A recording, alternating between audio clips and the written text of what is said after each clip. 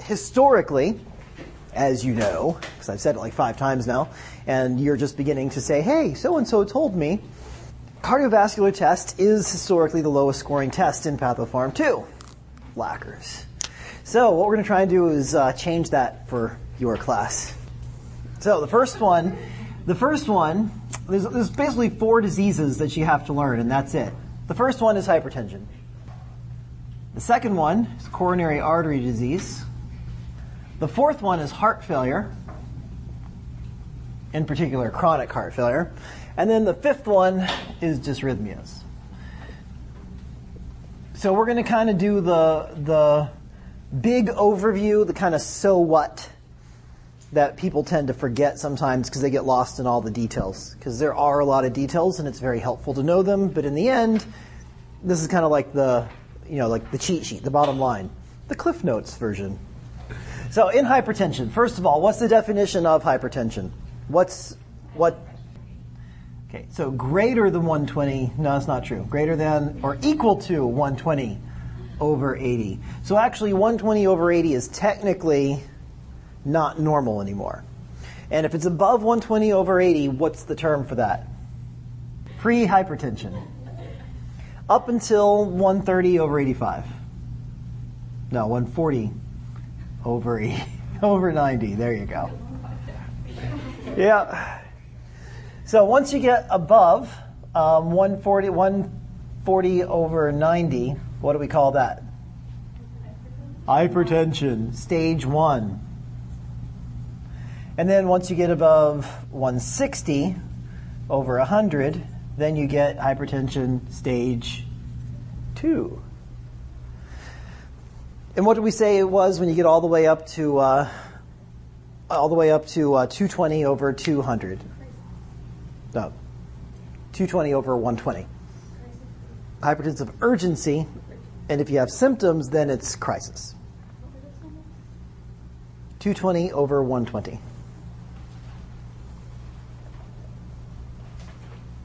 And just so we remember, what's the treatment of choice for hypertensive crisis? IV nitroprusside. Brand name is Nipride.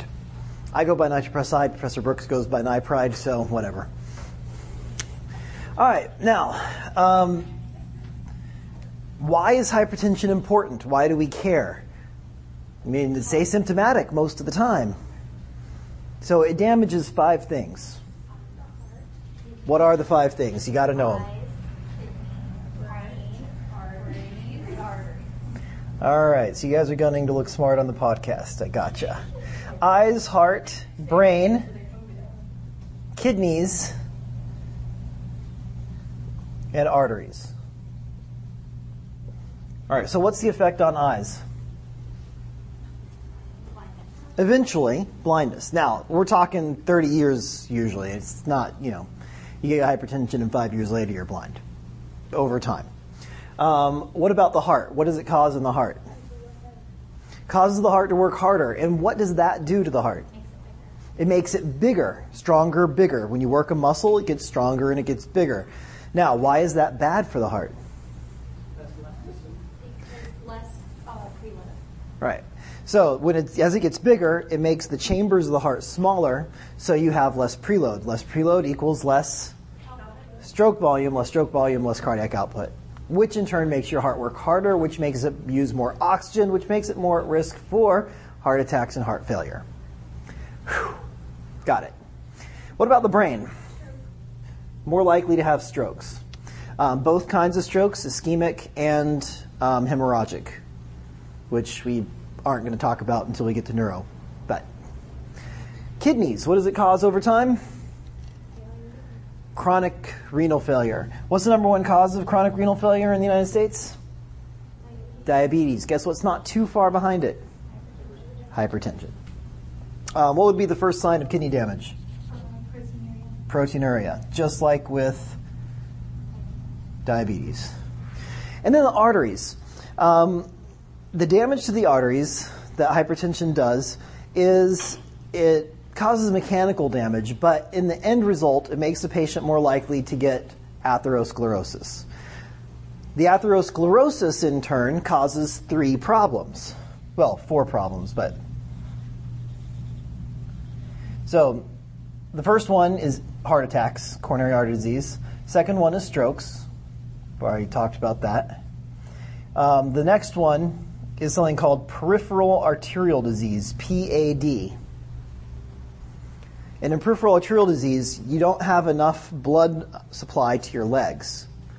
So that makes it really difficult to walk, go upstairs, go up ladder, anything that requires physical movement to the legs, it makes it more difficult. So what happens is you walk and you start to get pain in your legs because your legs don't have enough oxygen.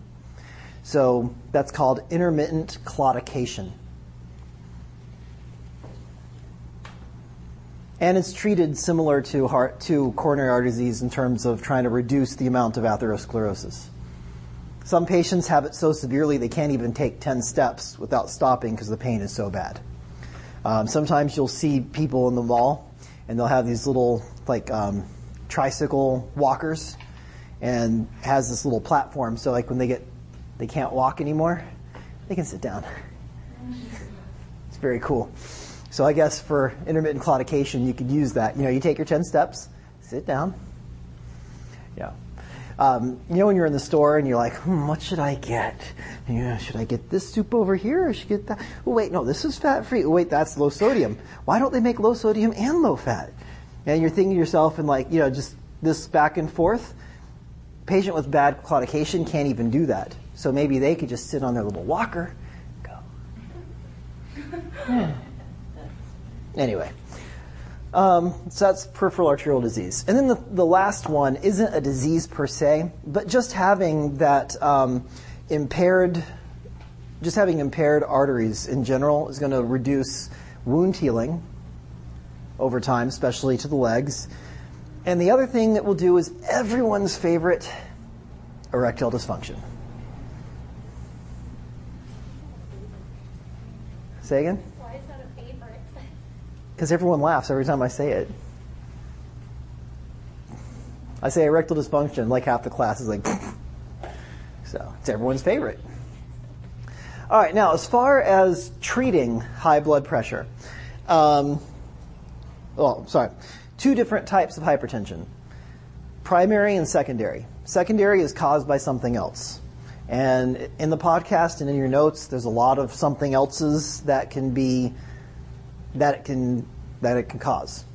So I'm not going to go over that right now, but you need to be familiar with that list. But at a minimum, a patient who has high blood pressure needs to be screened with an ECG and a BMP and urine electrolyte panel. Make sure that it's not something else.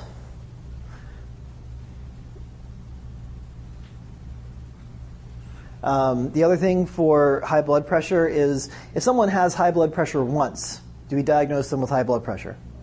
No. What do we do? Make them come back. How long usually? Yeah, a week to 2 weeks. Now, when you say that, you have to take it with a grain of salt. If the blood pressure is 180 over 160, they've got high blood pressure. You don't have to have them come back. But if their blood pressure is like 145 over 92, that patient you need to have come back. Does that make sense? Okay.